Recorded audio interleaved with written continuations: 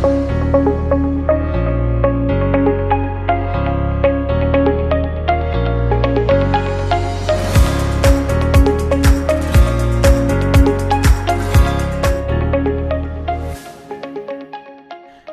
and welcome to the Cornerstone Podcast presented by Global Grace Ministries. I am Francis Hueso and this is the third episode of the series titled Open Doors. Last week we spoke about the door of sin.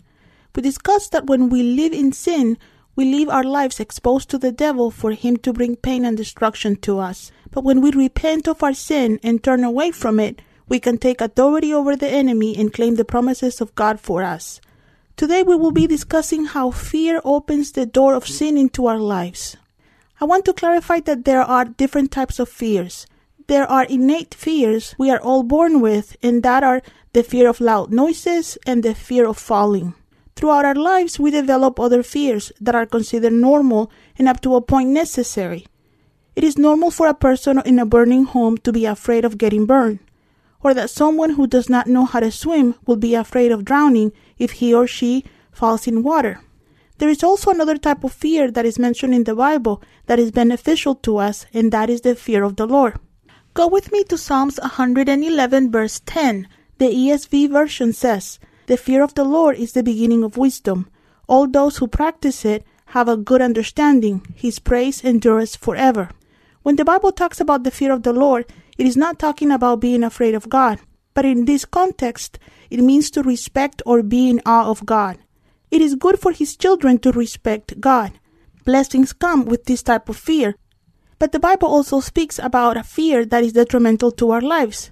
And that fear is the fear that stops us from believing God. And the entire Bible speaks against this type of fear. And when we give room to it, we sin. Go with me to Isaiah 43:1.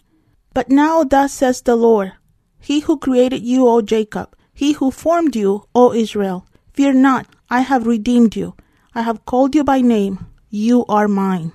Lamentations 3:57 says, "You came near me when I called on you. You said, 'Do not fear.'" And in Matthew 10:28, Jesus tells us, "And do not fear those who kill the body, but cannot kill the soul.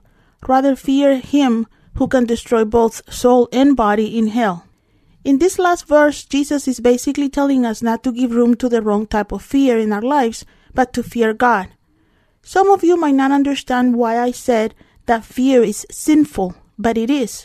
Hebrews 11:6 tells us that without faith, it is impossible to please God, and when we displease God, we sin. Most people believe that the opposite of faith is doubt, but doubt is not the opposite of faith. The opposite of faith is fear.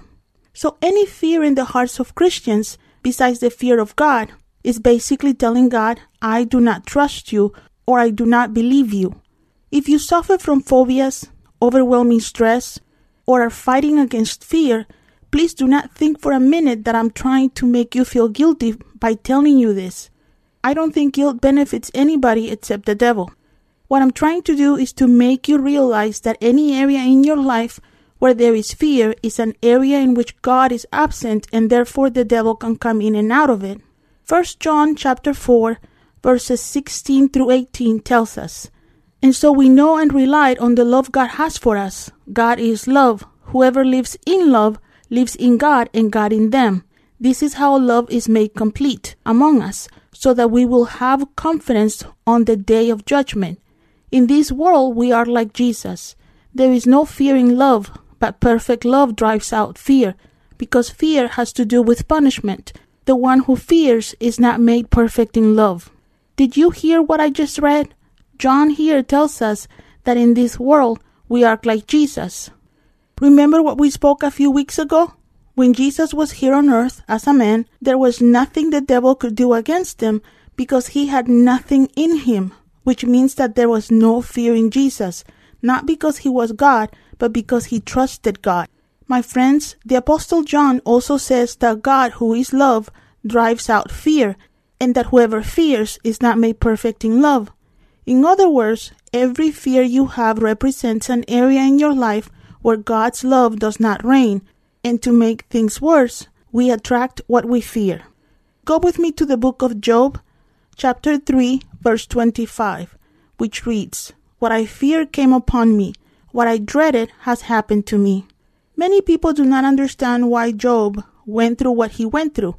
But even though I do not claim to know every reason for his suffering, I think that one reason for it was that Job was afraid to lose everything he had. God in his mercy dealt with that fear by allowing the devil to mess with him. I've known some Christians that are afraid that God might do the same thing with them. But please, unless you are almost perfect in character like Job, do not fear that the same things can happen to you. I am only illustrating here that if there is any fear in your heart, the devil, who is the king of fear, knows it and he will use it against you. I know a person who is afraid of car accidents, and he has been involved in many of them. Some people might think that he is afraid of these accidents because he has had so many. But that person was afraid of accidents even before he started to drive. I know someone who is afraid of failure and does everything he can to avoid it, but nevertheless he has failed in many areas of his life.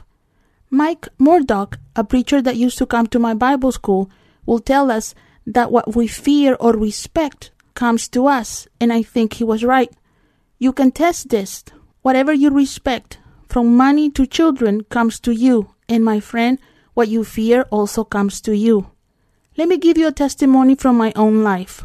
I am from El Salvador, and due to the war in that country, my family immigrated to the United States. Because of the war, I basically grew up afraid of many things, and throughout my life have dealt with a lot of those fears. Because my family moved a lot back and forth between the States and El Salvador throughout my teenage years, I lost a lot of friends. In fact, I have lost a lot of people in my life, not because of misunderstandings, arguments, or differences, but people seem to go out of my life for circumstances out of my control. I didn't know it, but because of the trauma from experiencing that much loss, I had a tendency in the past to not get attached to people, because subconsciously I lived in fear of losing relationships, and I did. It wasn't until recently that the Holy Spirit showed me that I had a root of fear in my life, which was probably the cause of all those lost relationships, that I was able to close that door to the enemy. You, my dear friend, might have hidden fears that you might not even realize you have, and they might be the reason why you keep attracting the same problems over and over. I once counseled a girl who was afraid she was never going to find a good man to marry. She kept dating men that she thought were good, but these men kept breaking her heart over and over. She was so afraid of dating the wrong type of man that was not trusting God to bring a good man into her life. In counseling, she realized that her fear originated from watching her mother going in and out of abusive relationships.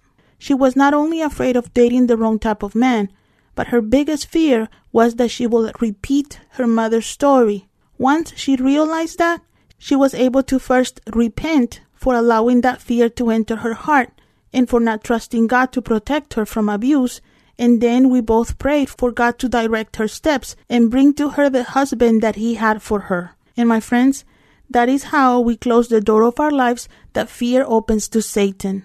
Any fears or phobia you might have is an area you do not trust God with and where He does not live.